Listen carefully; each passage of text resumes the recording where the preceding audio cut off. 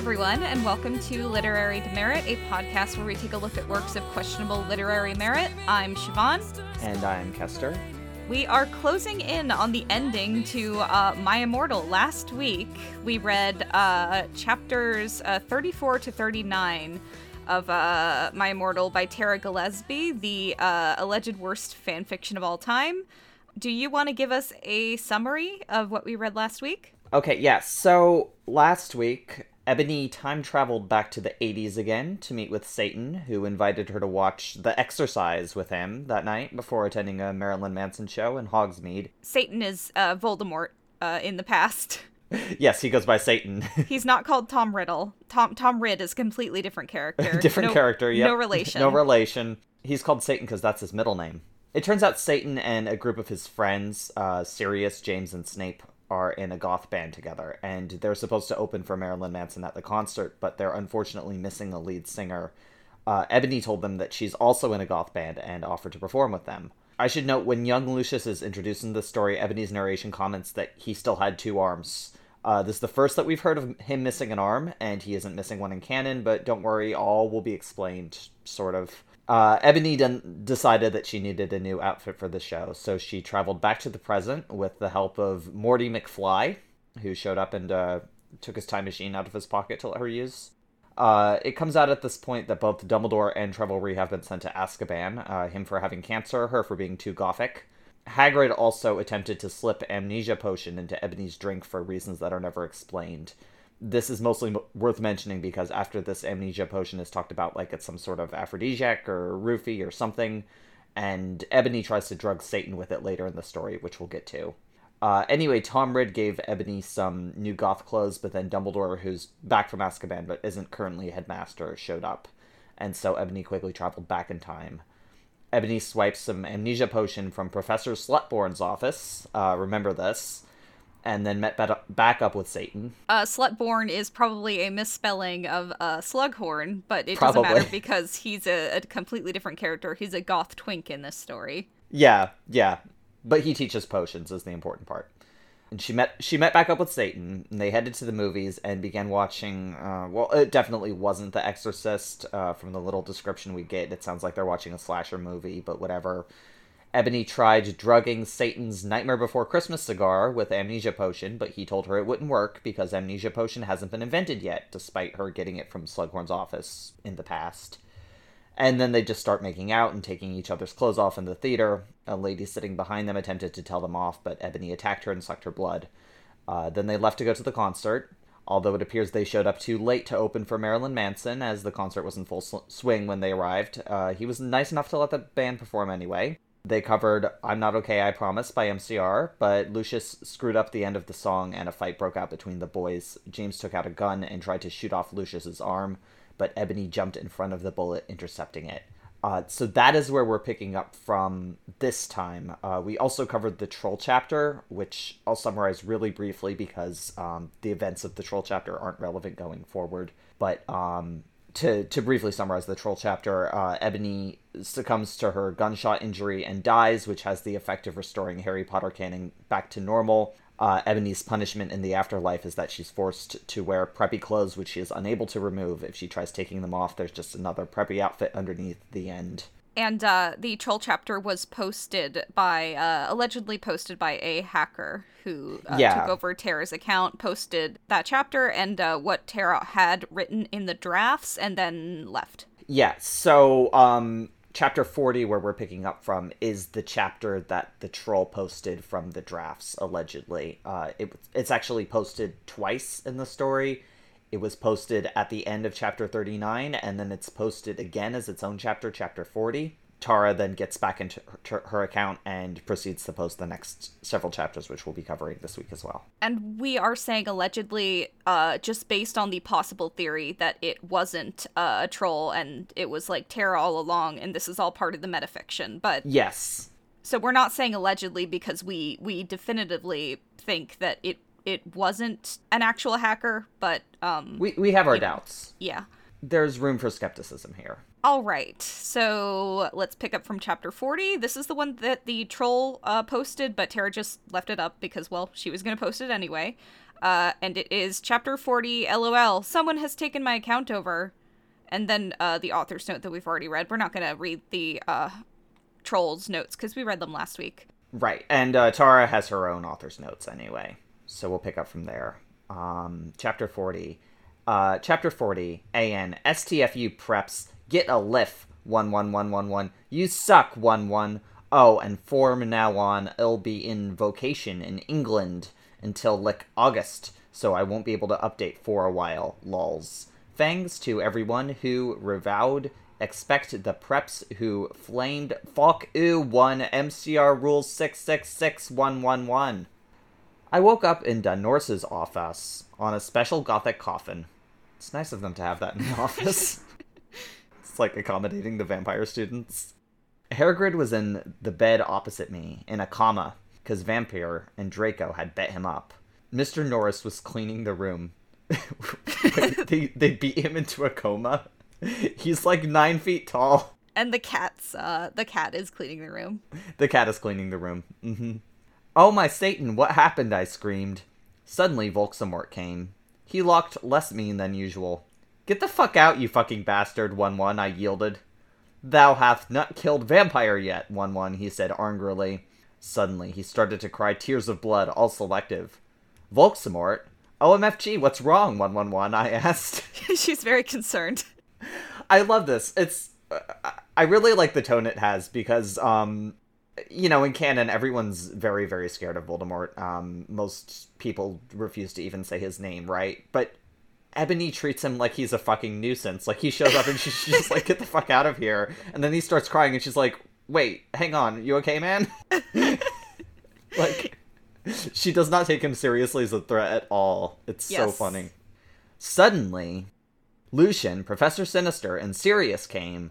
Bloody Mary and Vampire were with them. Everyone was holding black boxes. Voldemort disappeared! OMFG, Eneby, you're alive, 111, screamed Vampire. I hugged him and Bloody Mary. What the fuck happened, I asked them. Oh my Satan, 11. Am I, dead now? I gasped. Ebony, you were almost shot, 11, said Sirius, but the ballet could not kill you, because you were form another time. That makes sense. But fangs anyway, 1. Yeah. I'll accept this. It makes more sense than, amnesia potion not working because it hasn't been invented yet. Yeah, except for how, she said before that the only way you can kill, yeah, a vampire is with a cross or a stake. Right, that's the other thing. I kind of went into this thinking, okay, she's gonna be fine because we know a gunshot injury can't kill a vampire. But it turns out it's actually just because of time travel rules. But then there's another reason presented later. Yeah. But fangs anyway, 1, said Lucian, holding Oot his arm. I gasped. He had 2 arms. So, this is apparently the reason why, Lucian only had 1 arm was because, I don't know, who was it? James shot off Lucian's arm? I guess? This is on all sorts of levels of causality violations. It's probably better if we don't think about it, but... Mm-hmm. We did talk about it last week. Right, but the fight that they have at the concert presumably would not have happened if Ebony didn't time travel anyway, because they wouldn't have been able to perform at the show if she wasn't there, because they didn't have a lead singer. So this entire fight wouldn't have happened unless she time traveled, but she prevented him from getting the arm injury, which he would have gotten if she didn't time travel, so... I am confused. Just keep reading. Me too. Let's just keep going. It makes no sense. And it also doesn't matter at all. This is the plot point that means nothing. OMG, I can't believe Vampire's dad shot you, 1, I gasped. Well, to be honest, Snap was possessed by Snap back then, said James. It wasn't Snape who shot him, it was James. But Snape was possessed by himself at the time, so, to be honest. Yeah, he was a spy, Sirius said sadly. He was really a death dealer. Was a spy, past tense, okay. Snape, as we know, is not a spy anymore. And he was such a fucking poser, too, 1-1, said Lucian. He didn't even really knew who GC were until I told him. Yeah, because that's a band from the 2000s, and this is the 80s. Yeah. I hope that clears things up. Well, anyway, everyone started to give me presents. I was opening a black box with red 666s. There was a DVD of Corpse Bride in it. on it when I gasped. I think she already owns Corpse Bride. She does, because they were watching it in an earlier Yeah. chapter. Mr. Norris looked up angrily because he hated goths. Maybe he just hates Tim Burton. The cat is goth-phobic. I love the idea of you opening presents and your cat like silently judging you, like, ugh. You can get a cat, and this will not be a concept for you anymore. This will be a reality. Joseph's laying on my bed silently judging me right now. He's saying, I really hope you left my my input in last episode. Like, don't worry, Yes. I did. Yes, he had a lot to say last episode. Hey, has anyone fucking seen Draco? I asked gothically. No, Draco told me he would be watching Hose of Wax, said Professor Travelry. I guess that's like the porn parody of House of Wax. Whatever helps you wax off. I really like how whenever someone's watching a movie and the other person like asks what they're doing, they know exactly what movie they're watching. Like if I'm gonna if I say something like, "Hey guys, I'll see you later. I'm gonna go watch a movie." I would just say I'll watch a movie. I'm not gonna say like I'm gonna watch the director's cut of Suspiria by Dario Argento or something like that. Yeah. He doesn't know that you're better. Anyway, the North said you could get up. Come on, one. Come on, what? There, that's my cum joke. There, I'm so proud of you. I got up suicidally. How? Okay. How? Lucian, Sirius, and Professor Sinister left. I was wearing a black leather nightgun. Okay. I do love that. That's a really cool word. Nightgun, yeah. Why did she keep wearing leather pajamas? That has to be so uncomfortable. I assume she didn't even dress herself this time, which It's kind of weirder. yeah. Yeah. Under that, I had on a sexy black leather bra trimmed with black lace, with a matching thong that said Gothic Girl on the butt, and sexy fishnets that kind hooked onto my thong. If you don't get the idea, massage me, I'll tell you. I won't be doing that. So Yeah, that's okay. I'm trying to imagine like a black leather nightgown, and it's definitely like just the Organization 13 coats from Kingdom Hearts. Like there's no other way to imagine it. That's what she's wearing. Right, well, I haven't played Kingdom Hearts, so I can't imagine it at all. I don't know why she's wearing a bra to bed. Also, again, it's leather. Like, Yes. Can you imagine the amount this girl sweats in her sleep? Ugh. I don't think that would offer much support either. No. Maybe vampires don't sweat. Maybe that's like the explanation for all of this. I put on a black fishnet top under a black MCR t-shirt, a black leather mini with black lace, and Congress shoes. She keeps writing Congress shoes. Yes, I think she actually thinks it's called Congress shoes instead of Converse shoes. that's possible. I left the hospital's wings with Bloody Mary, Willow, and Vampire. OMFG, let's celebrate, 1-1, gasped Willow. We can go see Hose of Wax with Draco, 1, giggled Vampire. Let's go listen to GC and cut ourselves, 666, 1-1, said Hermione. Yeah, great idea, guys. We opened the conmen room doors sexily. And then I gasped. Draco was there, doing it with Snap. 1. He was wearing a black t-shirt with 666 on the front and baggy jeans. I'm sure that this will get an explanation. He's fully clothed having sex with Snape. Also, again with the they were sitting on their broomsticks. Yeah. Yeah.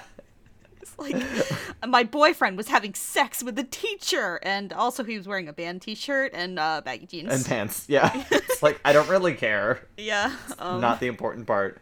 It reminds me of like 2014 era like Tumblr callouts where it would be like this person is like a racist pedophile and they said bitch once. Yes. Oh my god. Yeah, they're a misogynist because they said bitch once. Yeah. They're also they're like kin with Dirk Strider. Also, they murdered my family. Yeah. You fucking prep, 11, we all yielded angrily. Yeah, you betrayed us, 111, shooted Vampire angrily as he took out his black gun. No, you don't understand, 1, screamed Draco sadly as he took his thingy out of Snake. Okay. Not really sure how to interpret that one. I guess they're docking again. She maybe doesn't realize how confusing it is to refer to two different body parts as thingies in the same sentence. Yeah, maybe. No shit, you fucking suck, you preppy bastard, 111, said Willow, trying to attack him. You rock girl 1. I ran suicidally to my room. I sexily took a stake out. Enemy, no! 11111, screamed Draco, but it was too late. I had slit my wrists with it. Suddenly, everything went black again. Oh, so she doesn't put a stake in her heart, she slits her wrists with the stake. Also, like, I don't know. I mean, I know they're teenagers, and they're prone to, like, being dumb about relationships and stuff. But, if it were me, and I walked in on my boyfriend having sex with a man twice his age in a position of authority over him, who he doesn't like, who has, like, tried to secretly record me before. Who has, threatened to rape him. Literally who threatened to rape him, like, a couple chapters ago. My first thought would not be like, oh my god, that cheating bastard. I would be thinking, like, holy shit, what's happening here? Like, was he coerced? What's going on? This is very concerning, but none of them think about it. And I don't even think Tara realizes how many alarm bells this, like, sets off. Well, of course not. I don't think she's... Right, she's not thinking about, like, the age difference or the power dynamic here. She's, like, 12. Yeah. So she doesn't get this, but, like, from an objective standpoint, this is alarming. I'm sure everything will be explained in the next chapter. So let me read. Definitely. It will all be cleared up. Chapter 41. A.N. To everyone who keeps flaming Diz, gits liff. I bet you probably oughtn't know who Gerard Way is. You're probably all preps and posers. 11111. Anyway, someone hacked into me account in November, and they put up my last chapter, but now there is a new one. I'm sorry for not updating for a while, but I've been really busy. I'm trying to finish the story before the new movie comes out. I'm going on vacation for a month. I won't be back until about 2 weeks. So not a month. Which movie would have been the new one at the time? Would that be Half-Blood Prince. Half-Blood Prince? Yeah. That's what I thought. OMFG, Draco is so hot in all the pics for the new movie, 111. I wanted them to put a cameo by Geord Way, lol. He should play Draco. I think he's a little old to be playing a 16-year-old. Yeah, even at that time. Yeah. Would have been cool if, like, MCR was the band that played at the Yule Ball, though. They fucking should have. They should have got MCR. I mean, I'm glad they didn't in hindsight, but, like, that would have whipped. If you flame, it'll slit my wrists. 11. Raven, you rock girl. Have fun in England. Wait, I thought you were going to England. So are you... The way she says it makes me think, like, okay, well, they're not going together, but they just happen to be going to England at, like, the same time. Yeah. When I woke up, I was in a strange room. I looked around. I was wearing the same outfit I had when is performed with X Black X Tier X. 11. I looked around confusedly. It was the Norse's office, but it looked different. On the wall was a pic of Marilyn Manson. 1111. Just imagine that he is an 80s gothic band too, okay? Because he is more old than Panic, Disco, or MCR. I don't think she's that far off with this one. I think Marilyn Manson started performing in, like, the late 80s, but didn't really get any recognition until the 90s. So, she's close. She's close. I'll give her this one. It's also, like, that's not the thing that, like, matters. I mean, we've already established that these doesn't bands matter. exist. Yeah. There was also a Gothic Black Beatles calendar with... I'm thinking... No. I'm thinking about that fucking Kafka post. What? No, I just started thinking about that post where the woman's like, my husband likes to dress up as a beetle. Oh my god, that post where it's like... I need to read this now. Yeah. Like, we can't get hung up on that post. I could talk about it forever. It's so funny. Okay. AITA for throwing away my husband's couch. He is pretending to be a beetle, spelled like the band. The band. And it's driving me nuts.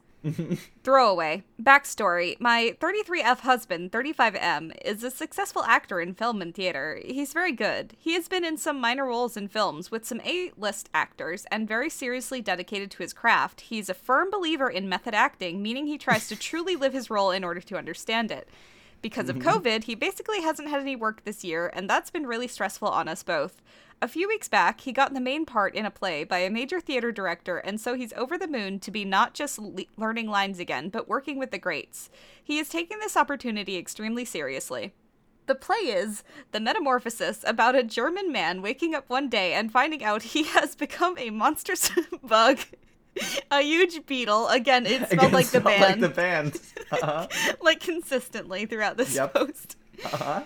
My husband has the man beetle part. For his method acting, he strapped a big thing of cardboard to his back, like 6 by 4 feet, to give him the immobility of a big flat bug. He spends all his time on the floor, scurrying around and hissing and snarling and clicking to communicate, parentheses, during working hours only. Oh, so that's fine then. It's just when he's on the clock. This isn't really a problem to me because, because we have enough space in our 1-bedroom apartment. Do you? The real issue is that... Yeah. The real issue is that since bugs are sensitive to light, he spends most of the day hiding under the couch, sleeping and snarling.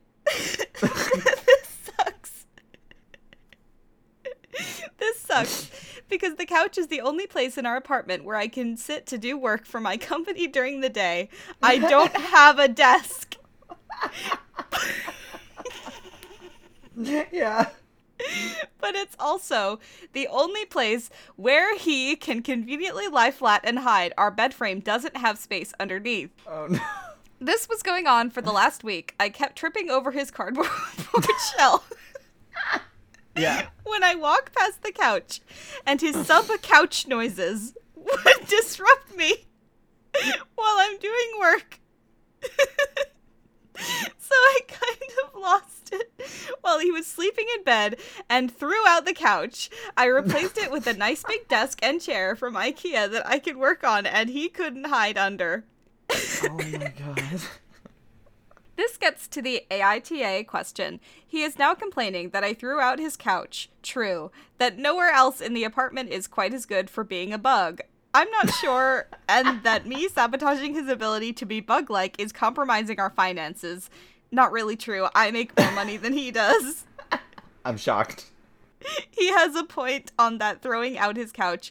Might have been over the line, but there wasn't really a good spot for my work desk anywhere else in the apartment, and frankly, the bug under the couch thing was driving me nuts. His method acting still seems to be going fine. He's now spending most of his days under a blanket fort in our bedroom, so no permanent damage appears to have been done other than the couch, which kinda needed to be replaced anyway. Oh my god. When you described this to me the first time, I laughed harder than I had in, 2 years. This post is just incredible to me. It throws you for so many loops. First you think that the husband's gotten a role, playing one of the Beatles, as in, one of the members of the band, in some sort of production. But then the reveal is he's playing the lead character in The Metamorphosis. And which is is method not acting about being a bug. Right. It's not about being a bug. That's the other thing. This is a really terrible read of Kafka's Metamorphosis. I think this play is going to suck, but you're not meant to read the bug thing that literally. But anyway, just that she lays out this entire ludicrous scenario where she has a grown man pretending to be a beetle in their tiny apartment, but it's okay because it's only during working hours, and really the only thing that bothers her is he keeps hiding under the couch. That's the part of this she has the issue with, not the entire situation. Okay, we need to continue, but I just couldn't. I was gonna be laughing the entire time if we needed to get that out of the way. Okay. I'm sorry, everyone. It's yes. Okay. There was also a gothic Black Beatles calendar with a picture of the Beatles wearing eyeliner and black clothes. There were no goth bands in the 80s is the notable thing, so she just had no choice but to do this to the Beatles. This is all just clearly like photoshopped because they never wore that. I Again, there was no goth music in the 80s. There's nothing else she could have done. On it said 1980. So that's what tips her off. Yeah. OMFG, I'm back in Tim again. 111, I screamed loudly. I bet Tim's screaming too. It is capitalized, the name Tim. Yeah. So. Mm-hmm. Suddenly Satan, this is actually Voldemort for photo reference. Yeah. Voldemort was wearing a black leather Jackson, black tight jeans, and fishnet pants. He looked so sexa, I almost had an orgy, 11. OMFG, Enemy, are you okay? He asked gothically. Yeah, I'm okay for your information, I snapped sexily. She's mad now. Yeah. OMG, am I dead? 'Cause I remembered I had jumped in front of the bullet from James's gun. I love how she's like, yeah, I'm fine. Am I dead? I also remembered Sing Draco doing it with Snap 111. I guessed that when I had slit Maris, I had went back in Tim instead of dying. I know I could go forward in time if I found a time toner or the Tim machine. No, you're not dead, Satan reassured suicidally as he smoked a cigarette sexily and smoke came all over his face. Okay. You're a vampire, so you can't die from a bullet. So, this was the original thing we suspected. Yeah. So which is it? Also, he only just found out she's a vampire, but he already knows the vampire lore. Just like to point that out. Come on now, let's go see how Harry's dad is doing. I know that the real reason I didn't die from the ballet was because I was from the future. Ah. But, so are you saying that you would have died if... Yeah. Because, like, both seem to be plausible. Actually, like, the she's a vampire thing so she can't die from a bullet seems more plausible. That makes more sense, yeah. That was what I just initially assumed. Yeah. WTF, James almost shot Lucius, I said indigoily. That's a perfectly cromulent word. That is. Indigoily. Mm-hmm. I knew that James had really been possessed, but I didn't want him to know I knew. Yeah, I know, but he had a headache. He was under a lot of stress. Oh my god! Satan reassured evilly. What was evil about that? Some people shoot people to cope. To cope? Yeah. I guess that's okay, I said, because James hadn't really shot Lucian. Also, no, he shot you. That's still not okay. Also, I know that Lucian would now have 2 arms instead of 1. I walked seductively outside with Satan. Suddenly, I saw a totally sexy gothic bi guy, 1-1. I guess he was, like, wearing a bi pride shirt, and he had, like, He's got a septum piercing. What else? Well, I don't know. I think she can just assume at this point because every goth guy in the story is Yes. bi, which I wish to God was true in real life, but... He had bleached blonde hair with black streaks up to his ears. Again, with the up to. Like, so it's growing from the bottom of him. Yeah, this really interesting that she has that in common with Raven. Mm-hmm. That's another thing that makes me think that it's maybe the same person, because it's an odd one. Again, like, if they're friends in real life, they could have picked that up from each other, but it's interesting. And he was wearing gothic black illiner, a black Green Day shirt. It showed Billy Joel with blonde hair since it was the 80s, black Congress shoes, and black baggy pants. Why does the Green Day shirt have Billy Joel on it? And also Green Day didn't start making music till the 90s. But apart from that. It does say Billy Joel. It does say Billy Joel. I also just remembered who this is, so I... Oh, me too. Oh, fuck. Okay, we gotta continue. He walked in all sexly, like Gerard Way in the video for I Don't 3 You Lick I Did Yesterday, and you could see a black tear on his face lick the whim in that video. I don't believe they have a song that's titled I Don't 3 You Lick I Did Yesterday, and you could see a black tear on his face lick the women in that video. Hey, he said all quietly and gothically. Who the fuck is that? I asked angrily, because I did not know him. This is how I react whenever I don't know someone. Yeah, I get pissed off. Okay, here it comes. Mm-hmm. This is Hedwig! 11. Said Volksamort. He used to be an X-Black X tier X2, but he had to drop out because he broke his arm. So Hedwig is Harry's owl. She is a girl, but that's not really the problem here. Really. Now she's a goth twink. Again. And no explanation. Yeah. I don't know if this is Hedwig got transformed into a human, or Hedwig was a human the whole time and got transformed into an owl. I don't. J.K. Rowling's actually going to reveal this on her Twitter. She's going to be like, well, actually, did you know that Hedwig was actually a human man? I have, I'm very excited to reveal this because, I wrote Hedwig this way the whole time. It was all in my plan, you see. Yes. Wow, that's crazy. We got J.K. Rowling on the podcast. Yeah. Can we kick her off now, though? Yeah. Okay. Or the other scenario could be, like, maybe this is just, a guy who's named Hedwig. Some people say that this is a reference to the movie Hedwig and the Angry Itch, and that's proof that it is a trollfic. I haven't seen the movie, but there's apparently some things that you could take out of it and say, like, oh, she's making a reference, and she's joking about how the movie's about a guy named Hedwig, and there's an owl named Hedwig in Harry Potter. Right. I don't know, just considering the amount that Tara mixes names up. I mean, Filch and his cat get their names swapped. Crab and Goyle are Fred and George in the story.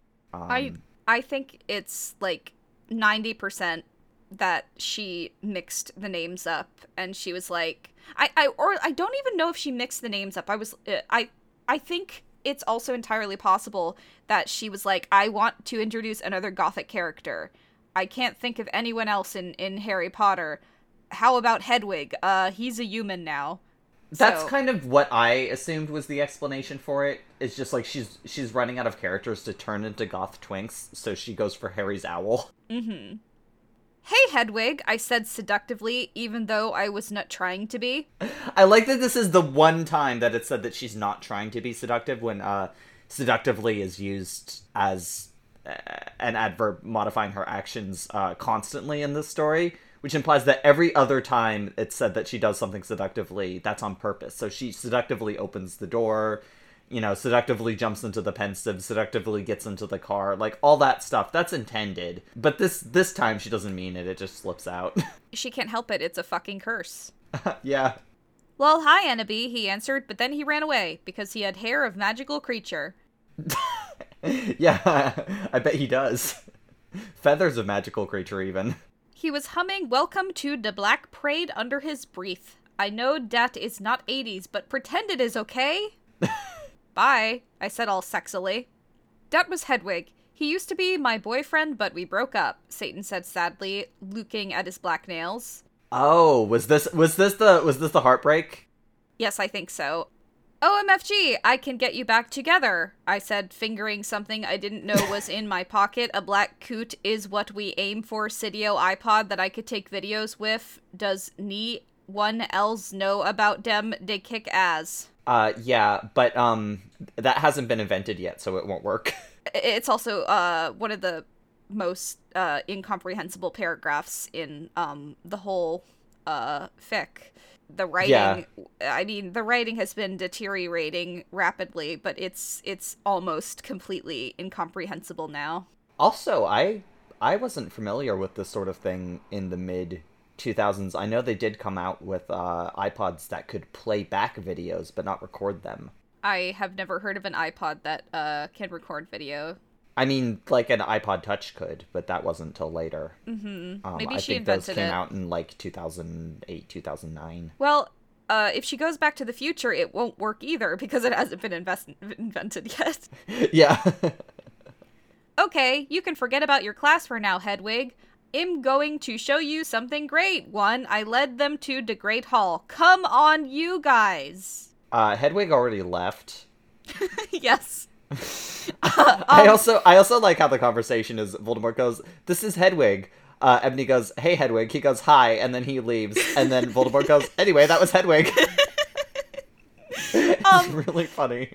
And he says, "We broke up," and she says, Yeah. "Oh, I can get you back together." Like, he didn't say that he wanted to get back together.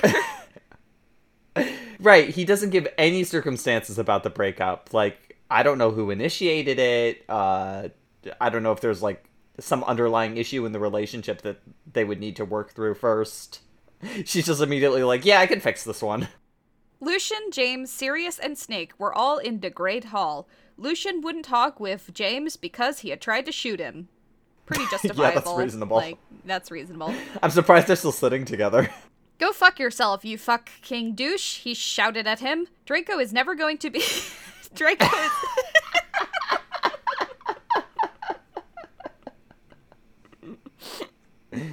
Draco is never going to be friends with Vampire now. What? You've got that wrong. So... I plan on having a son named Draco, and he's never going to be friends with He's her. not going to be he's not going to be friends with your son Vampire. Yeah, go fuck yourself, Samaro, Snape agreed, but I know he was lying, because it had been his fault James had almost shot Lucian. Be quiet, you guys, I said sexily. Me plan was working oot great. Was it? Now I could make Voldemort good without doing it with him. Now Vampire's dad would never die, and okay, Satan and Hedwig, you guys can start making out, I said, and I started to film them with the iPod. Oh my god. This is a master plan. Cool, said Sirius as Voldemort and Hedwig started to make out sexily. Cool. Read that sentence. Cool, said Sirius as Voldemort and Hedwig started to make out sexily. I think it speaks for itself. Yeah. Cool. We watched as Today started to take each other's clothes off sexily. Samaro, Sirius, Snake, and Lucian all watched because they were probably bi. I know Snape was bi. I think it's safe to assume.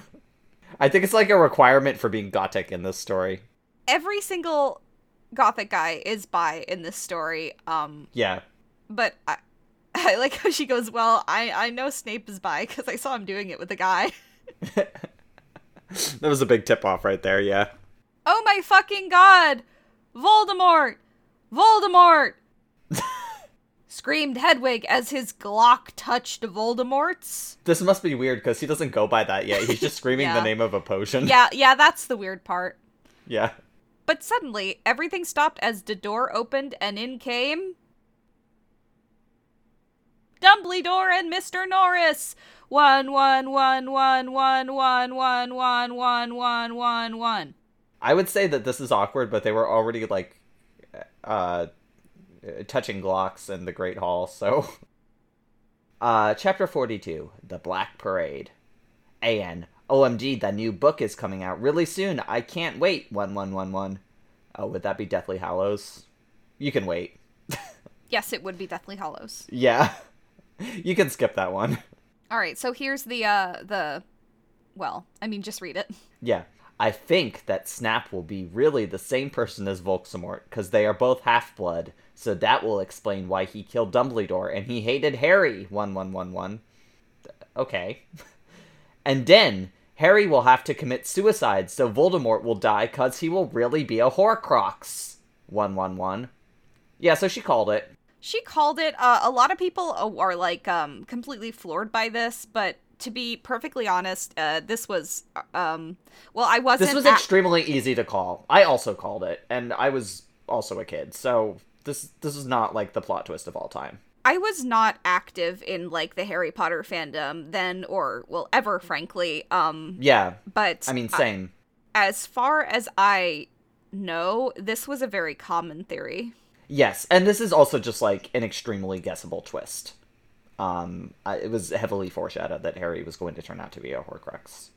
OMG, I hope Draco and Harry get together. That will be so schmexy, won't it? If they don't, then JKR is homophobic. 11111. She's right. She's right. She's right, but for the wrong reasons. Yeah. Thanks for the help with facts. Medusa, you rock, 111.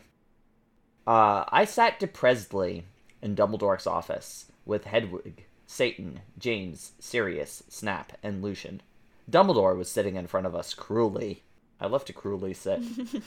He looked more young than he did in the future.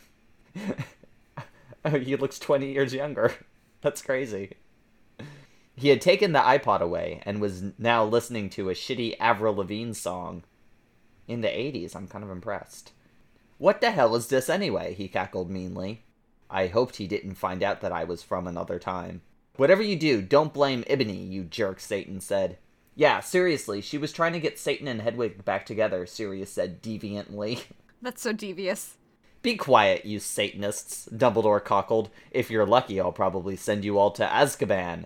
That will teach you to copulate in the Great Hall. I think he's probably in the right here. I hate to say it, but... That's probably some sort of indecent exposure, right? I don't know if it warrants being sent to torture prison, but... Maybe that makes me homophobic. I don't know, like 11-year-olds go to the school. Yeah. He changed the song on the iPod to an NSYNC song. Oh, no, not the Preps NSYNC. Also, like, hey, Ebony, why was that on your iPod, huh? What was that doing on your iPod, huh? The phrasing is also very weird, because she said, I said fingering something I didn't know what it was in my pocket. So it's almost It like... might not be hers, like it just appeared there for for plot reasons. I still think she needs to defend herself. Yeah. Because she's been saying that Avril Lavigne is a poser prep this whole time. Yeah. Suddenly, I noticed something strong about the iPod. It was slowly chonging. Dumbledore didn't notice. You fucking poser, I muttoned. I bet you've never heard of GC, James said. Yeah, I bet so too. It's the 80s. No, I knew what the iPod was chonging into. Morty McFly's Tim Machine, 11. Shut up, Jones, Draco's dad shouted. Yeah, shut up, Snake said preppily. No, you shut up, Dumbledore, 1111, said Tom. He's not I've talking. had enough of you. Yeah. I've had enough of you Satanists in my school, shouted Dumbledore spuriously.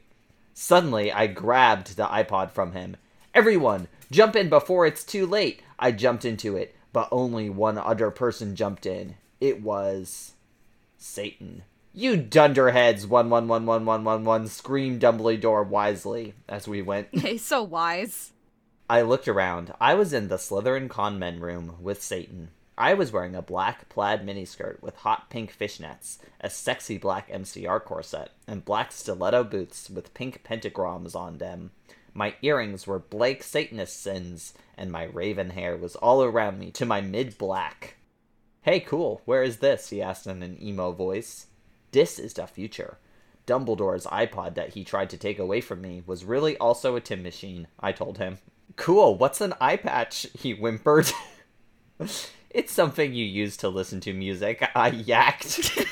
Okay, he knows about so many things from the future, but now he's like, what's an eye patch? And it's like, It's so off that it makes me think he's playing dumb, and this is actually, like, secret genius. Yes. OMFG, cool. Wait, what's a 4-letter word for dirt? He asked in his sexy voice. Dirt? Dirt? I guess sand? I laid confusedly. Yeah, I was just trying to make sure you were still the same person, he triumphantly giggled. Okay. What? How? What does that prove? I want to say it proves that she's an idiot, because the obvious answers are either dirt is already a 4-letter word, and, well, there's soil, which is closer to dirt than sand, because sand and dirt aren't the same thing. So he's like, yeah, you're the same person because you're a complete idiot. Yeah, you're still stupid as hell. All right, glad I checked. We need to roleplay again. Oh, okay. Where are we going from? Hey, cool, where's this? Yes. Hey, cool, where is this? This is the future. Dumbledore's iPod that he tried to take away from me was really also a Tim Machine. Cool, what's an eye patch? It's something you use to listen to music. OMFG, cool. Wait, what's a 4-letter word for dirt? I guess sand? Yeah, I was just trying to make sure you were still the same person. Suddenly, some of my friends walked in. OMG, you're fucking alive, said Ginny, wearing a black leather jacket, black baggy pants, and a gothic black from first to last shirt. I explained to her why I was alive. Well... That's generally what I do when I see my friends. I walk up and just like, hey, sorry, I'm alive. Let me explain. Konnichiwa, bitch, said Willow. Freudian slip. Yeah. She was wearing a black corset, showing off her boobs with lace all around it and red stripes on it.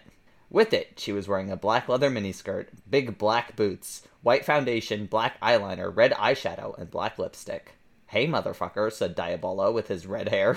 He was speaking with his red hair. How does he talk with his hair? He was wearing a black he was wearing a black PATT t-shirt. Instead of an exclamation point in the abbreviation for Panic at the Disco, she put a question mark. Panic at the Disco? She's done that before. Yeah. And black baggy pants. Hey, who's that, Ebony? Bloody Mary questioned as she walked in wearing a black t-shirt with a red pantobrom on it with lace at the bottom, red leather pants with black lace, and black stilettos. Oh, it's Satan, I told her, and she nodded, knowing the truth. How does she know? Yeah. Also, that is the truth. Yeah. Suddenly, Satan started to cry. Are you okay, Satan? We asked concernedly. In unison. OMFG, you're from the future one. What if you don't like him anymore cause we're from different times, he asked. No, I still like you, I said sexily to him. Okay, he said reassuredly. Didn't realize that this was another problem that Tara has introduced in her time travel lore. Sometimes if you travel through time, you don't like someone anymore. I feel like maybe this is also Secret Genius. I mean, like, in the same vein that some of the other stuff is, because I very much read in previous chapters that he knew that she was time traveling because he would reference stuff that was going to happen in the future from his perspective. Mm-hmm. So it seemed like he was onto her, but now he's like, oh my god, you're from the future. What if you don't like me anymore? I'm so sad. Like, and starts crying, right? It feels manipulative. I think maybe he's pulling a little manipulate, mansplain male wife here. I think that theory is entirely plausible, to be honest. Okay, he said reassuredly. I let him listen to Teenagers by MCR on my iPod while I was about to go outside to find out some things. Okay, you can listen to one song on my iPod. Yes. I'm letting you do this. I will let you listen to Teenagers by MCR to prove that I still like you. Mm-hmm. I gave Diabolo a signal to keep Satan occupied. He's listening to Teenagers by MCR. He's going to be occupied. He's probably going to start moshing solo. Satan fell asleep. Okay. You were a little He off. fell asleep during Teenagers by MCR. Come on, man. I took the iPod. I was about to walk outside. Professor Sinister ran in, 111. She was wearing a gothic black mini dress with depressing black stripes. I mean, she's wearing a black dress with, like, black stripes, so she's wearing a solid dress. White and black stripped tights and red Converse shoes. She was wearing lots of black eyeliner. Oh my fucking god, where's Draco, 111? How did Snap get back here? I thought he was in Azerbaijan, I asked sadly. Okay. I thought she was too. Wasn't she sent there for being too gothic? No, she was sent to Azkaban, and Snape was sent to Azerbaijan. I got it. Enemy, I was so worried about you, but I know you can't fucking die because you're a vampire. Snape came back because that girl Brittany freed him. I never liked her. She was a bad student. Trevelry said reassuredly. Ooh, the true villain. Yeah. Yeah, but, you said she was a bad student, but you kept giving her extra work, so it doesn't really seem fair. That bitch, 1-1. Did she also free Hairgrid and Lupin? I shouted angrily. I hated Brittany because she was a fucking prep. Yes, they are on the loose at the school. Dumbledore is back. Cornelia is on his way to help everyone. Tell everyone you see to lock themselves in their con-man room, Trevelry said worriedly. Okay, but where's Draco? How come he was doing it with Snape?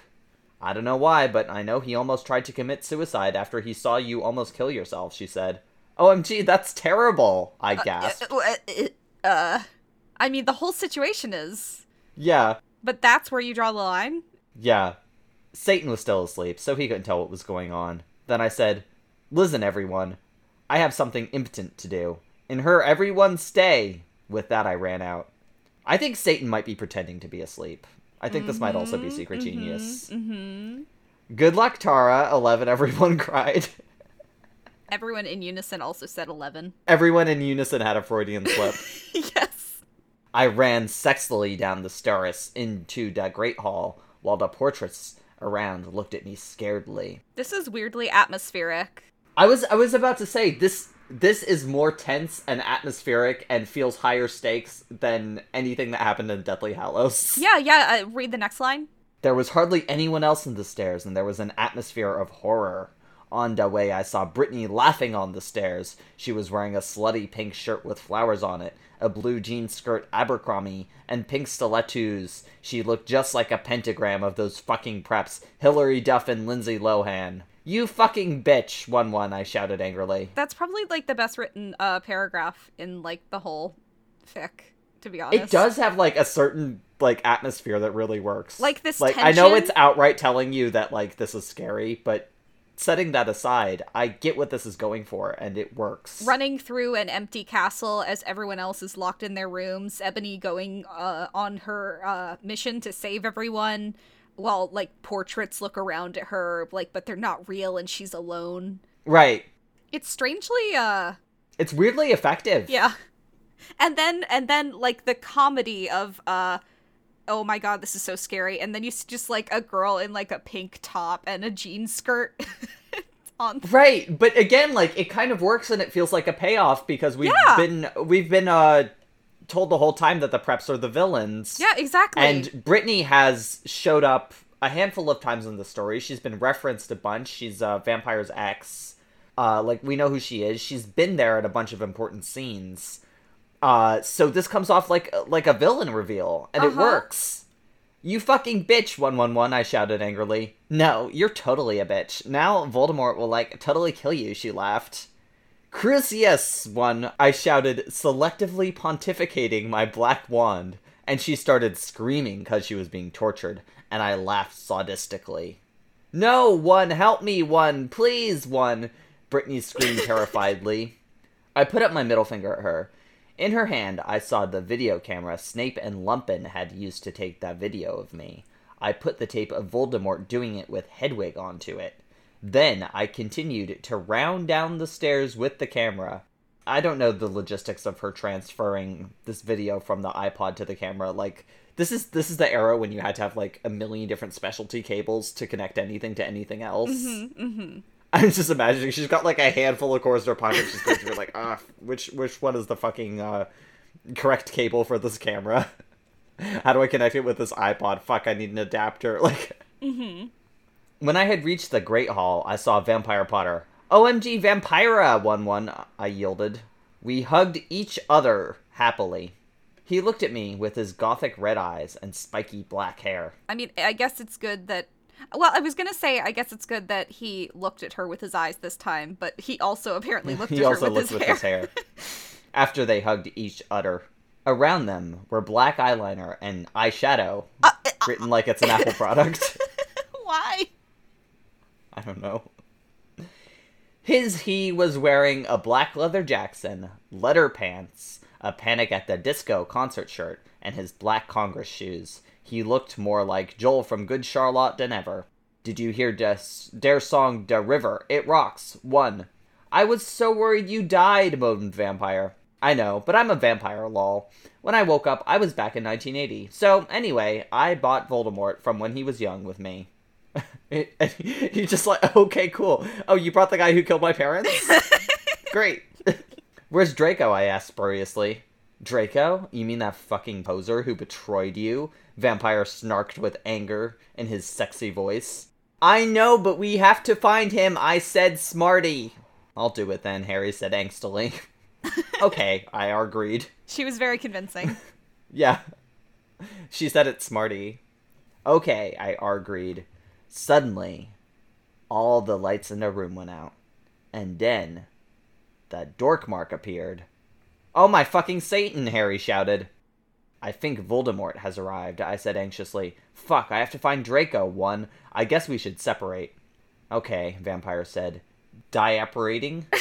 Sadly, I ran into the Great Hall. And that is the end of chapter 42. I was hoping to finish the fic today, but there's a lot happening. Yeah, there's a lot happening, and I don't want to rush the last 2 chapters. So I think this is where we're going to stop here. So on doing research for this episode, I was looking up old comments for My Immortal. I was planning to read them, but I think we should do that next week. But while I was searching, I found a news article about My Immortal, which I think we're going to be reading a lot of these over the course of the podcast, but I think it's really interesting, so I think we should read that after the break. All right, I'll catch you after the break.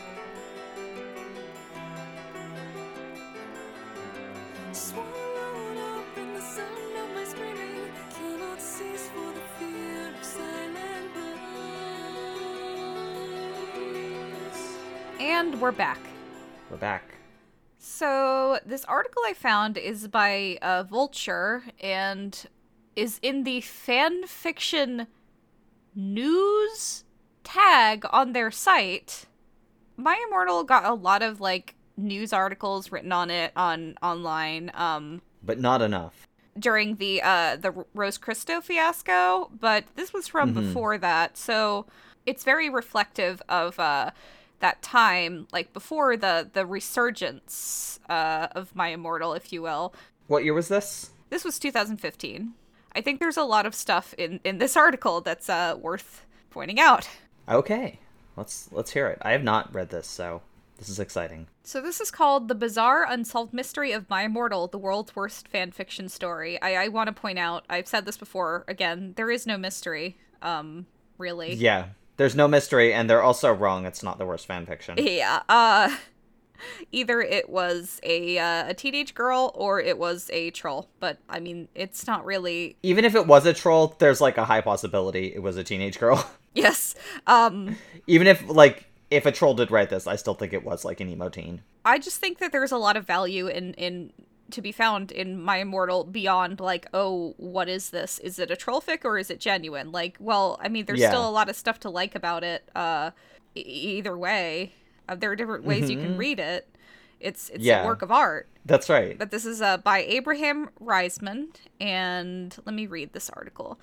Like Stonehenge or the works of Shakespeare, we'll probably never know who is behind My Immortal, the massive Harry Potter-inspired text that is widely regarded as the worst piece of fanfiction ever written. But there's no shortage of theories. Was it, as the text's pseudonym's author's notes suggest, a teenage girl living in Dubai? We've already talked about that. It probably was not a typo for Dubai. It probably was not, no. If so, was her name Tara, and did she make a handful of mysterious YouTube videos under the username XXBloodyKisses? X? No. X? I think at this time the article was written, they'd already said, like, on a different account that they're not Tara, they're just having fun. But could it have been the fanfiction.net user who went by the handle The Batman and wrote a 988-word confession saying he crafted the story as a hoax, a confession that has since been deleted? I haven't heard of that before, have you? That's not ringing a bell. I know a lot of people have claimed that they have written My Immortal. There's a lot of authorship claims that we didn't cover because they're not notable. There's not enough info. Is the Batman Todd G? Or is it a different person? I don't think so. But I could be wrong. I know Todd G had a lot of accounts. I don't remember him going by the Batman or even like being a Batman fan, so... And while we're at it, who wrote the disputed 39th and 40th chapters of the story, which contain introductory notes claiming they were written by a hacker? Was there ever just one author, or was this a collaborative con job? Well, I mean, Tara wrote chapter 40. Yeah, that's an interesting theory that they have, though, is not that, like, one troll authored everything, but that multiple people authored the whole story. We're getting ahead of ourselves, but it's hard not to go down rabbit holes while chasing after My Immortal. The story poses two great, as yet unanswered questions to anyone who encounters it. Who wrote this thing, and was he or she or they playing some kind of prank? You can just say they. Just say they. No need for the, that's in parentheses, by the way, so it's like a wink, like, we're totally woke. Just use they. Oh my god. Ever since it was published serially on fanfiction.net between 2006 and 2007, the 22,678 word-long story has generated very little concrete information, but a tremendous amount of discussion and fascination. Its original posts inspired droves of comments, and although those posts were purged from the web in 2008, yet another mystery. That is a mystery, because we don't know why it was deleted, right? Yeah, that's true. Yeah. I mean, we talked about, when we were going over the Todd G. authorship claims, Sarah Zed had that theory that Todd is the one who deleted My Immortal. Perhaps. Which seems semi-plausible to me, at least. I don't think she really got into what her evidence was, or maybe she did. I didn't watch her YouTube video. But I think what she said was that his account and hers became, like, fanfiction.net mutuals around the same time that My Immortal was deleted. They were the beginning of debates that continued to rage among fanfiction enthusiasts and internet archaeologists. Is that what we are? That's us, fanfiction enthusiasts and internet archaeologists. Indeed, there's an entire miniature Wikipedia solely dedicated to analyzing every aspect of the story. Yeah, it's called a wiki. Yeah, a wiki, a miniature Wikipedia. That's a word for that. Yeah. There's fan art, there are parody versions, there are dramatic readings, there's a successful live-action web series based on the tale. We'll cover that sometime on the podcast. Yes. The list of tributes, both spiteful and loving, goes on and on. It's really brilliant in its way, said Anne Jameson, an associate professor of English who's teaching a course about fan fiction at Princeton University this semester! Hell yes. This is cringe to us, by the way.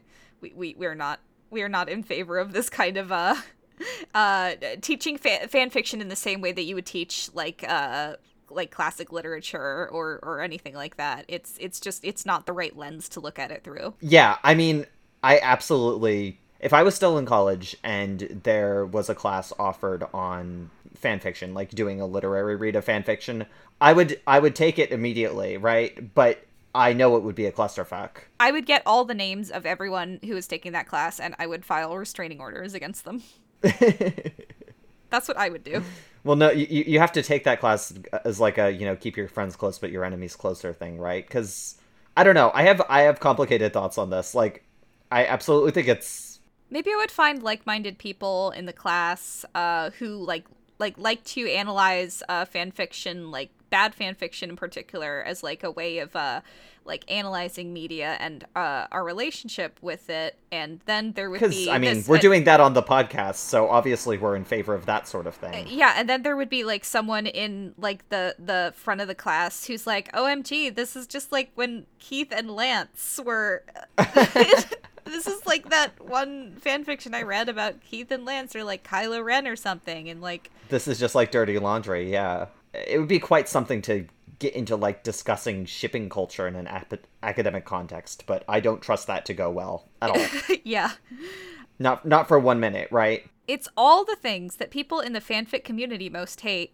She's of the opinion that My Immortal is a satire, and a viciously intelligent one at that. Indeed, she's made a story the first piece of assigned reading for her class. I take it back. This is my dream class. Yeah, I'm taking this class. I do want to say that I haven't mentioned this before, but the main reason that I'm skeptical as to, like, whether My Immortal is a satire is because if it's a satire, then what is it satirizing? It is the first of its kind. It's not the first bad fanfiction, but it's the first bad fanfiction of its type.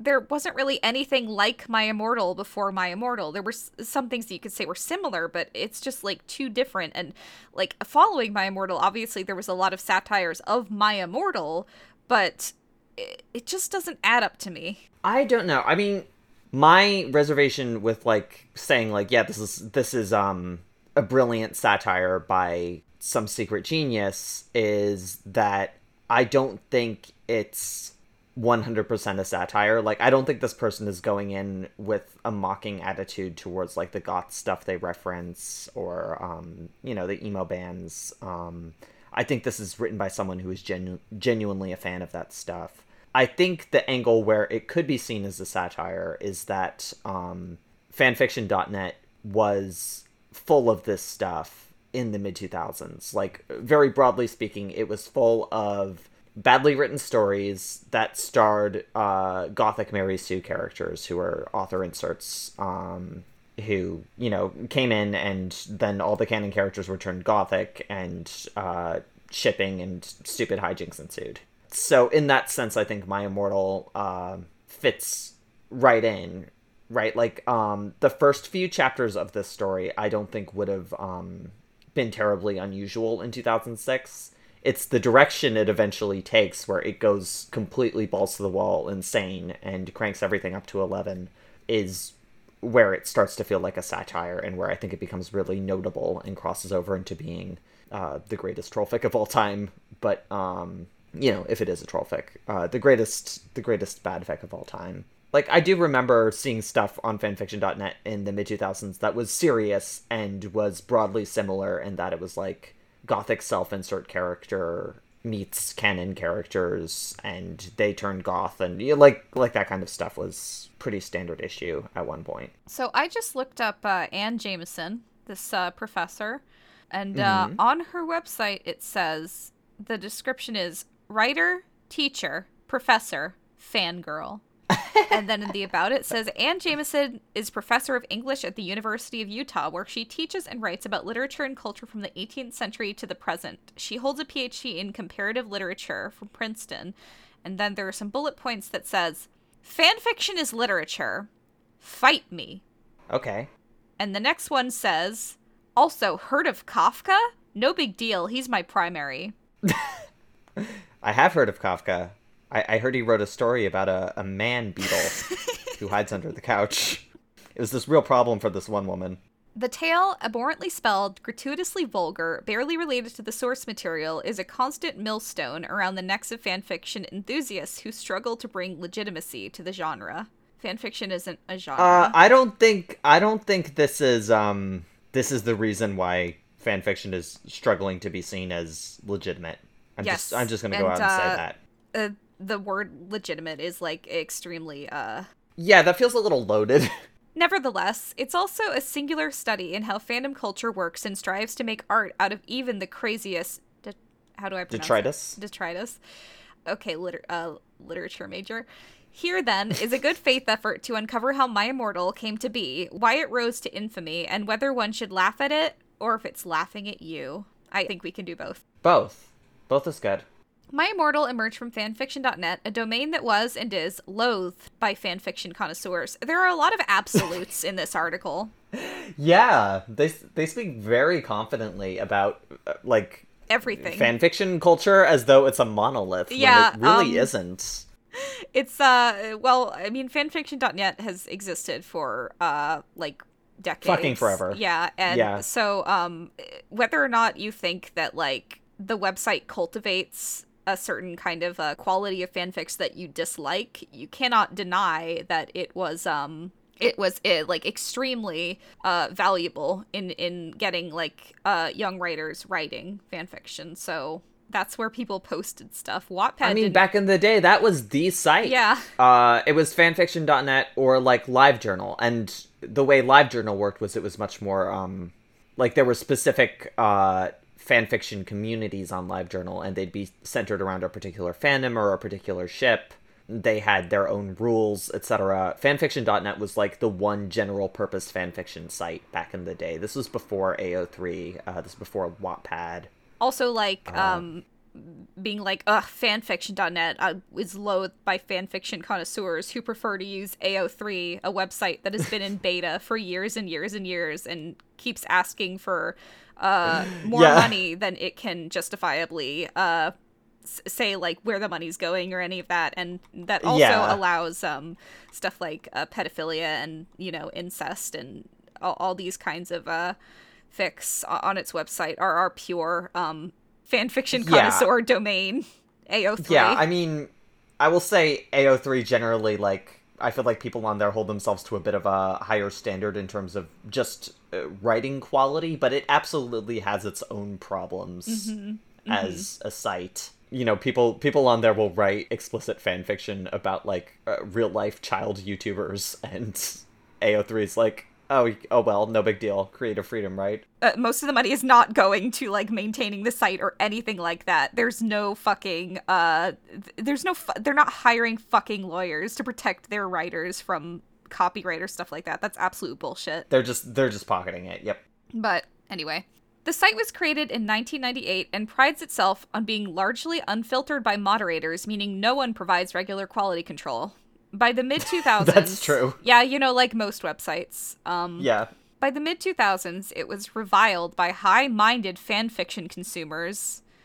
They nicknamed the site the Pit of Voles to describe how wretched it was to spend time exploring it, and My Immortal fit right in there. I can already tell this author was on LiveJournal. It's, again, speaking in a lot of absolutes. Yes. Its first chapter was posted under the byline of an account named XXX Bloody Wrist 666 XXX, and that post went up sometime in early 2006.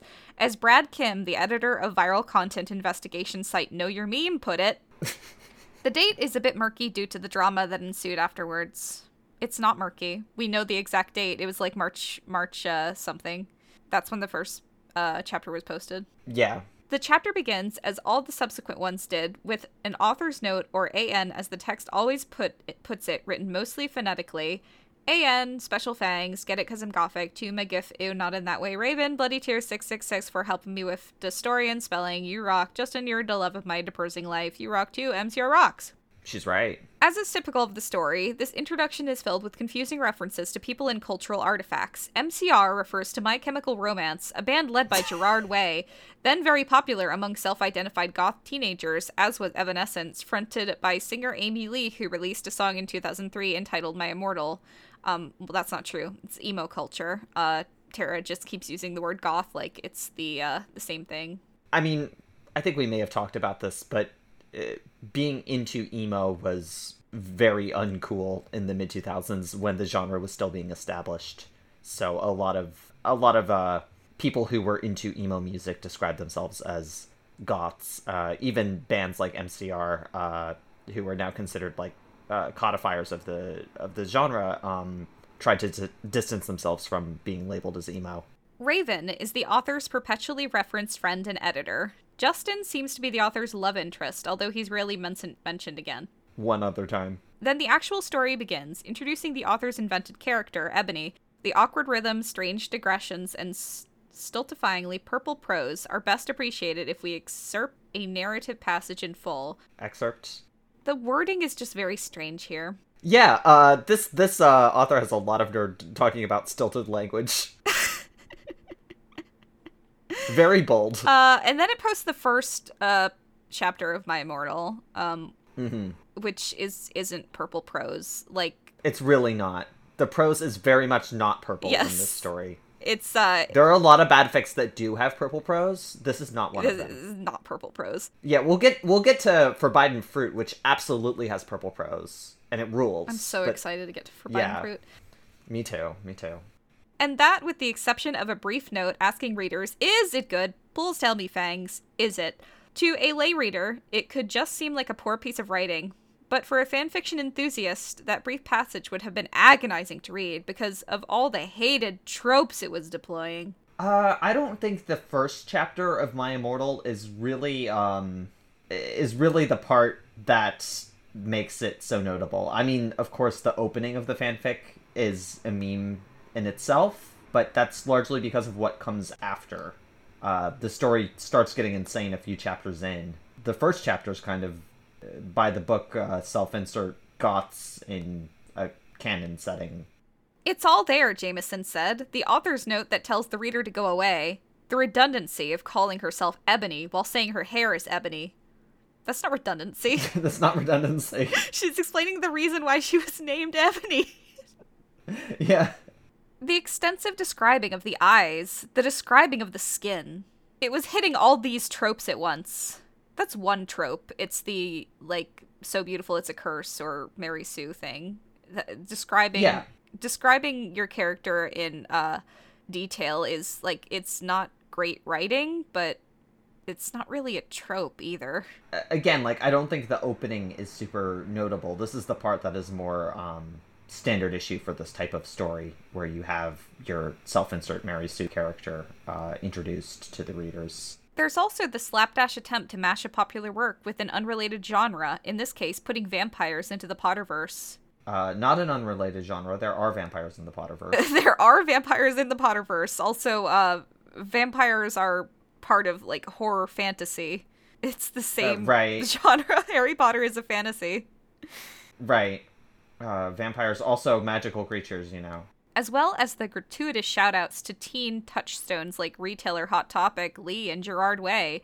I like how Amy Lee just gets a last name, but Gerard Way gets... I don't know. This article's weirdly written. It is weirdly written. Very bold of them to criticize the way My Immortal is written when writing an article like this. What's more, this is a cardinal example of so-called Mary Sue fiction, in which authors insert thinly veiled versions of themselves into a popular fictional universe and have all the characters already be friends with them. Not what a Mary Sue is. Add that to the horrible misspellings in the author's notes and the standoffish attitude, and you had an odorous stew for anyone who cared about fanfic. Again, it's like, I really don't think this first chapter is the super notable part. There were a ton of fanfictions that opened... not in exactly this way, but with more or less this premise, right? Like, here's my self-insert character. She's a goth. She attends school with a canon cast. Users stumbled across the story and began passing it around. Haiti Tandy was a vigorous reader of fanfiction at the time and first saw its initial chapters in the summer of 2006. It already had a reputation of being completely ridiculous at this point, she recalled. Yeah, again, because the stuff after the first chapter is what's notable. Yes. Initially, it didn't have much of an impact on me because it wasn't quite as bad as a lot of other stuff. Yes, see, this is what I'm saying. But what got interesting was it got longer. Indeed, although the pit of voles was littered with subpar text that petered out after a few posts, My Immortal plowed ahead at a feverish pace. Over the next few months, chapter after chapter rolled out, each one bringing more readers. Although the original posts are lost, tragically, Kim remembers at least one post whose comments section contained more than 10,000 reviews. And all the while, the text became dramatically more insane. The narrative got extremely difficult to follow. Ebony gets into a bisexual love triangle between Draco and Harry. Talk about redundancy. The latter of whom turns out to be a vampire and prefers for people to simply call him Vampire. This is wrong. No, he does. No. He's not a vampire. That's... God, getting the My Immortal facts wrong. Come on, you guys had one job. It says the latter of whom turns out to be a vampire and then references the one person in the triangle who isn't a vampire. Why aren't we journalists and fanfiction professors at this point? If this is all it takes, like, come on. The bar doesn't seem to be very high. The bar is not high at all. Hermione shows up in Chapter 8, but for no particular reason, she changes her name to Bloody Mary Smith. There is a reason. That's her real name. Yeah, that's her real name. Her parents, who were vampires, named her that, and then they died in a car crash. They all spend much of the story going to concerts, slitting their wrists, and traveling through time. There are anatomically improbable sex scenes featuring passages such as the following. OMFG, Draco, I screamed, having an orgasm. We started Frenching passively. Suddenly, I fell asleep. I wouldn't describe that as anatomically improbable. That's not anatomically improbable. They came and then they kissed and fell asleep. That's very anatomically probable, I would say. Perhaps the most egregious sin for Harry Potter fans was how little the author seemed to care about J.K. Rowling's original vision for the Potterverse. No one acts in character. Gentle old Dumbledore, for example, is prone to violent outbursts, at one point screaming, "What the hell are you doing, you motherfuckers?" at a copulating Ebony and Draco. The character's name becomes widely inconsistent. Draco is variously referred to as Draco, Drake, Drago, and Darko. There's one remarkable passage in which Dumbledore's name is spelled two different ways in one sentence, and even Ebony's name is occasionally spelled Eneby. I would say it's like a 50-50. More than occasional, yeah. All of this, of course, led readers to wonder, were they reading a work of satire? Could anything actually be this bad by accident? To this day, researchers remain simply divided. It has to be a parody, Jamison said. I mean, when I first read 50 Shades of Grey, I thought that was a parody. I like the phrase that when I first read 50 Shades of Grey. I'm getting the sense that this woman just thinks everything is a parody. I thought that was a parody, so I've been wrong before. But with My Immortal, it's as if somebody has a checklist for all the terrible things that ever happened in fanfiction and gone through and checked them all off. Damn, it's almost like this story is the trope codifier for what a lot of people think of as, like, fanfiction sins. Also, I don't believe there's, like, a list. Like... Bad fanfiction bingo. But there are those who, after years of analysis, have come to the opposite conclusion. I absolutely think this was a genuine piece of work, Kim told me. I was in writing workshops on LiveJournal and Zanga, and these were the kind of things that would be formulated by a high school teenager in the early 2000s. Indeed, a popular fanfiction hobby of the time was to pass around so-called bad fics, pieces of fanfiction with many of the traits that made My Immortal so unbearable. I'm with her on this one. Again, it's like, yeah, but I don't know why they're not considering that both could be true, right? Like, there's an element of satire here, but this was genuinely written by a teenager who had this level of involvement in fandom culture. In 2006, however, readers didn't seem to mind the ambiguity. We were reading it and going, is this for real? Recalled writer and longtime fanfiction reader Cindy Alio. She didn't know if she was being trolled or not, and didn't much care. She remained glued to her screen waiting for new chapters.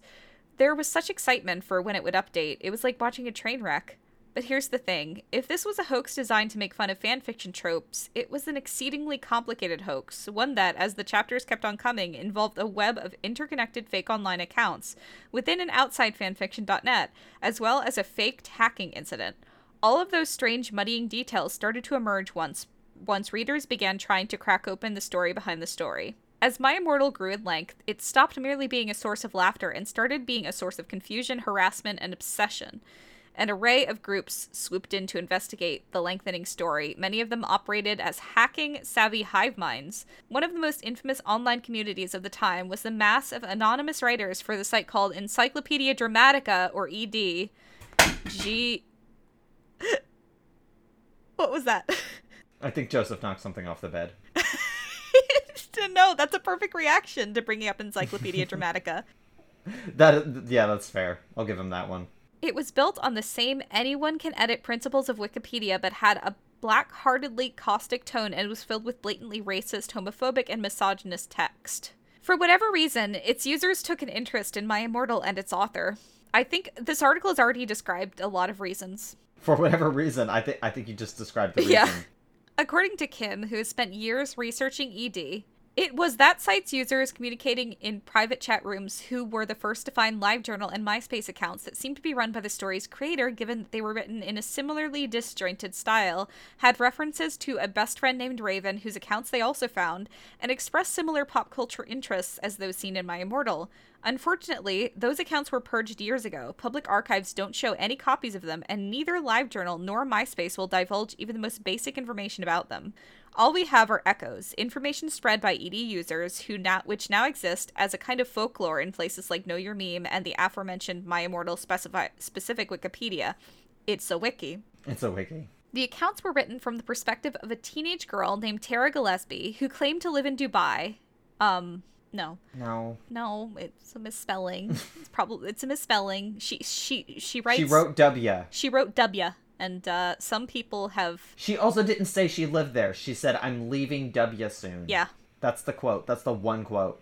And was a self-proclaimed goth with a history of cutting herself. She was a ripe target for attack. Although the original ED was shuttered in 2011, a thankfully cleaned up iteration has since been relaunched. Oh, thankfully cleaned up. Oh, thanks. Yeah, I've been on ED since then. I've been on the cleaned up Encyclopedia Dramatica.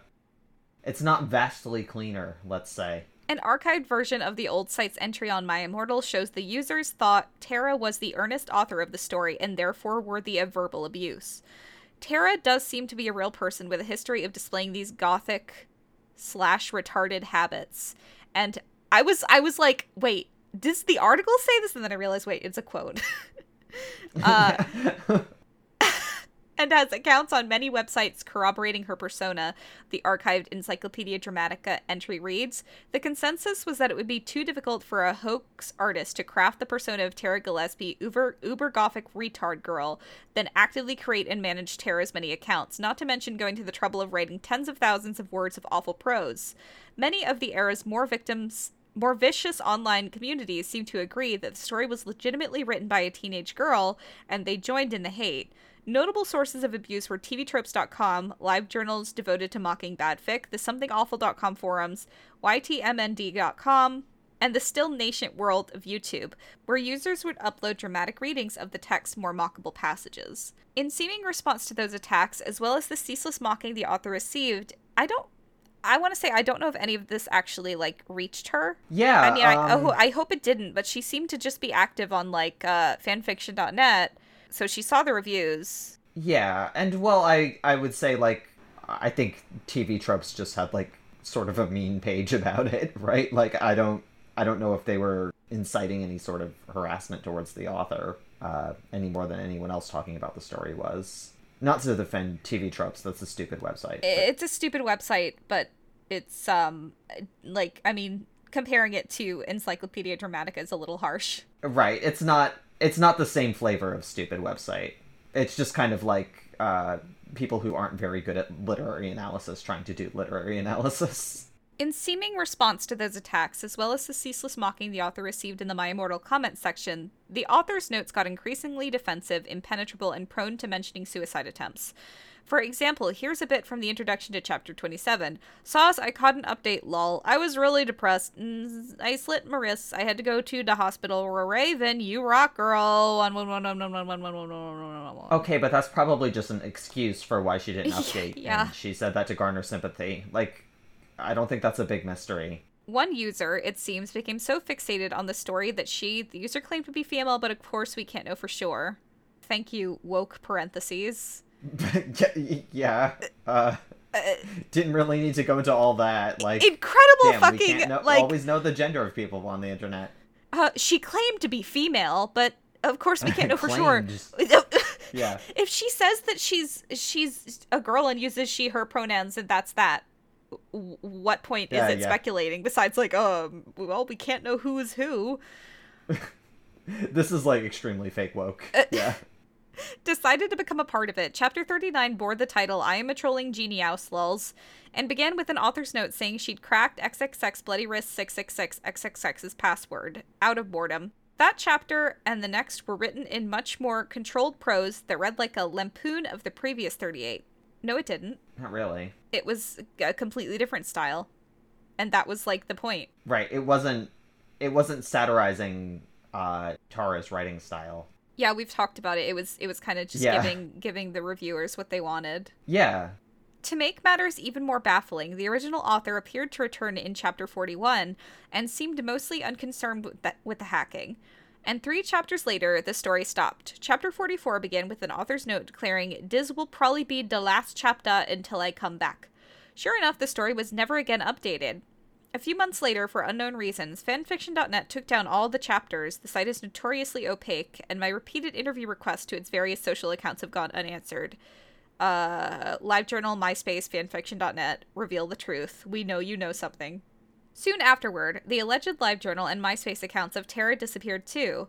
All the world has left of the original My Immortal fiasco are copied and pasted versions of the story's text and the sparse fanfiction.net user page for the original author last updated in 2009. In the years since, there's been a steady flow of pseudonymous individuals who have claimed to have written My Immortal as a prank. Some of the admissions have been extremely brief, such as this one-line statement posted by fanfiction.net user gothicblood666 in 2009. Let me read that. I'm not familiar with that. It says, "Why hello there, I am a troll. I was pretending to be Tara Gillespie. Tara made a friend and we decided to make our very own fic. Yay." Anyone could say that. I could say that right now. Yeah. Not really notable. Doesn't mean anything. And others have been lengthy, like the aforementioned manifesto, which further muddied the waters by claiming someone else took control of the original account after chapter 15. Intriguingly, there's even a Tumblr launched in 2013 by a user named Tara Gillespie, who said she wrote the story earnestly when she was an angsty teen. None of the users of these accounts would respond to my interview requests. Shocked. Perhaps more bizarrely, there's this aforementioned YouTube account, XX Bloody Kisses X, which posted 10 videos in 2008 and 2009, all of them starring 2 young-looking girls who identified themselves as Tara and Raven and appear to be making fun of goth teens, but who never mentioned My Immortal. Ethan Cheel of On the Media tracked down the girls in the video. Their real names are apparently Sarah and Rachel, and they claim to have nothing to do with the story, saying they hadn't even heard of it until after they made the videos. I don't believe that. Yeah. That doesn't explain the suspicious coincidence of them picking Tara and Raven as pseudonyms, and the My Immortal wiki still considers them suspects. I have an explanation. They're lying and it's a bit. Yeah. Guys, they're devoted to the bit. Yeah. They're icons. Yeah. The mystery of the authorship of My Immortal, even in this privacy-averse age, appears unsolvable. But memes don't need authors or concrete evidence to flourish, so My Immortal lives on. It still circulates wildly, much to the chagrin of the generation of fanfiction enthusiasts who are trying to bring the genre out of the shadows. It's not a genre. It's not a genre. It's not a genre. It's a medium. It's a type of writing. It's a type of writing. It's like a Yeah. It's more of a medium than a genre. Yeah. For someone from outside of fandom who's never seen a bad fanfiction before, the story feels so hilarious, said Aya Romano, a journalist who writes about fan cultures. But I know from long experience that people don't need an excuse to think badly of fanfiction, to think it's badly written and creepy. Yeah, because a lot of it is badly written and creepy. Right, this is not an example of, like, a creepy bad fanfiction. The gawkers of the world and the something awfuls of the world find pieces like this and make them viral, and the rest of the world gets the sense that's what fanfiction is. See, I think My Immortal, I mean, this is just from my vantage point as someone, like, who did read fanfiction, like, as a teenager, but I think My Immortal is mostly considered, like, really notable and funny by people who are involved in fandom culture and are, like, aware that this is like a hilariously weird outlier. I think if this is your one exposure to fanfiction, you wouldn't have the context to get, like, how funny it is. Because, like, part of why this is so funny is that it's doing a lot of stuff that's typical for other bad fanfics, but it just takes it to this crazy extreme. I mean, this article even mentions this. There's a lot of fanfics that open kind of like this and then peter out after a few chapters. Like, Raven's fanfics are all this. I like the implication, or, like, even the outright statement that people only think that fanfiction is bad because of, like, fics like My Immortal, and, like, the bad ones, and not because, like, a significant amount of fanfiction is genuine dog shit. Yeah. I mean, I think there are much bigger problems with fanfiction overall than anything on display in My Immortal. I think people who have a negative opinion of fanfiction, that probably doesn't come from, like, knowing what My Immortal is. That probably comes from, like, even awareness of, like, boy band fics on Wattpad or something like that, right? Nevertheless, there are still plenty of people from the fandom world who embrace My Immortal in all of its baffling wonder. Cindy Aleo says it's a sort of nostalgia for a different era of online fandom. She even misses the kinds of criticism the story got. Really? Until 50 Shades blew up, fic seemed like a bunch of nerds, not a bunch of moms, she said. I'm happy with fic being viewed as stuff like My Immortal rather than a bunch of middle-aged women who read Twilight and try to write sex scenes. Really bizarre take. Really misogynistic. Really bizarre take. Yeah. Really misogynistic of you, Cindy. I miss when people thought fanfiction was for nerds and not for women. For old moms. Also, like, fanfiction has always been female-dominated. Yes, always. And it still inspires people to do creative work. The most notable example is My Immortal, the web series, a collection of 15 filmed episodes inspired by the infamous story. These aren't derisive dramatic readings. They're original scripts based on the ridiculous characters and logic of My Immortal, right down to referring to many of the characters by their misspelled names. The most common comment I get from viewers is, I can't believe I started to sympathize with Ennaby, series creator Brian McClellan said. It's so beloved that its fans have even created fanfiction and dozens of pieces of fan art based specifically on the series. That means there are people creating fanfiction about fanfiction inspired by fanfiction that may or may not have been a parody of fanfiction. It's a strange world. Aleo thinks the ambiguity allows readers to enjoy the story without feeling guilt or shame. If we know that it was some girl who was at that age and is now older, then the story becomes nothing, just the diary entries of a young girl, she said. At that point, it would cease to have any commentary on fandom. And if it's someone who was doing a commentary... No. If it's genuine, it still says something about fandom culture at the time. Like, what? What does that take? Oh, if it's real, it doesn't mean anything. Yeah. What? And if it's someone who was doing a commentary, someone who wanted to see what kind of reactions it got, then it becomes insulting to the fandom because you all feel like you were guinea pigs. Not really. You were taken for a ride. Right. Either way, My Immortal retains its magic. It's forever elusive, hopelessly convoluted, and constantly discussed. If we were ever to be certain about the story's authorship and intent, it would lose its allure. Not really. Like the Jack the Ripper murders or the Roswell crash, My Immortal stirs something primal for a world with seamless, limitless... Oh my god, that is a bold line. Just like... My Immortal is just like the Jack the Ripper murders or the Roswell crash. My Immortal stirs something primal for a world with seemingly limitless access to information. It's a secret that against all odds stays a secret. So that's the end of the article. Well, and that then was there's one comment, and it's by someone called Meebo, and the comment just says Ali G wrote it. Imagine reading all that and your one comment is like, oh, I know who wrote it. Okay, well, we've gone on for a very long time, and we've said a lot. We have. Do you have any thoughts before we close the episode? I have a lot of thoughts after all that. I feel like they're right in a broad sense about My Immortal, but, like, all the reasons they cite are wrong, which is really incredible. Yeah. It makes me really angry reading it, but... It's very frustrating. It's like, no, you got it wrong. Yeah. Well, we've gone on for too long, and we need to, plan for next week's finishing of My Immortal, because we are actually going to finish it next week. So that is going to be all for this week. Thank you so much for listening. Check us out on Twitter or Tumblr at Literary Demerit. We upload new episodes every Friday. You can find us on Patreon or wherever you download podcasts. The song is Imaginary by Evanescence. And remember, we don't own anything. All credit to the original owners.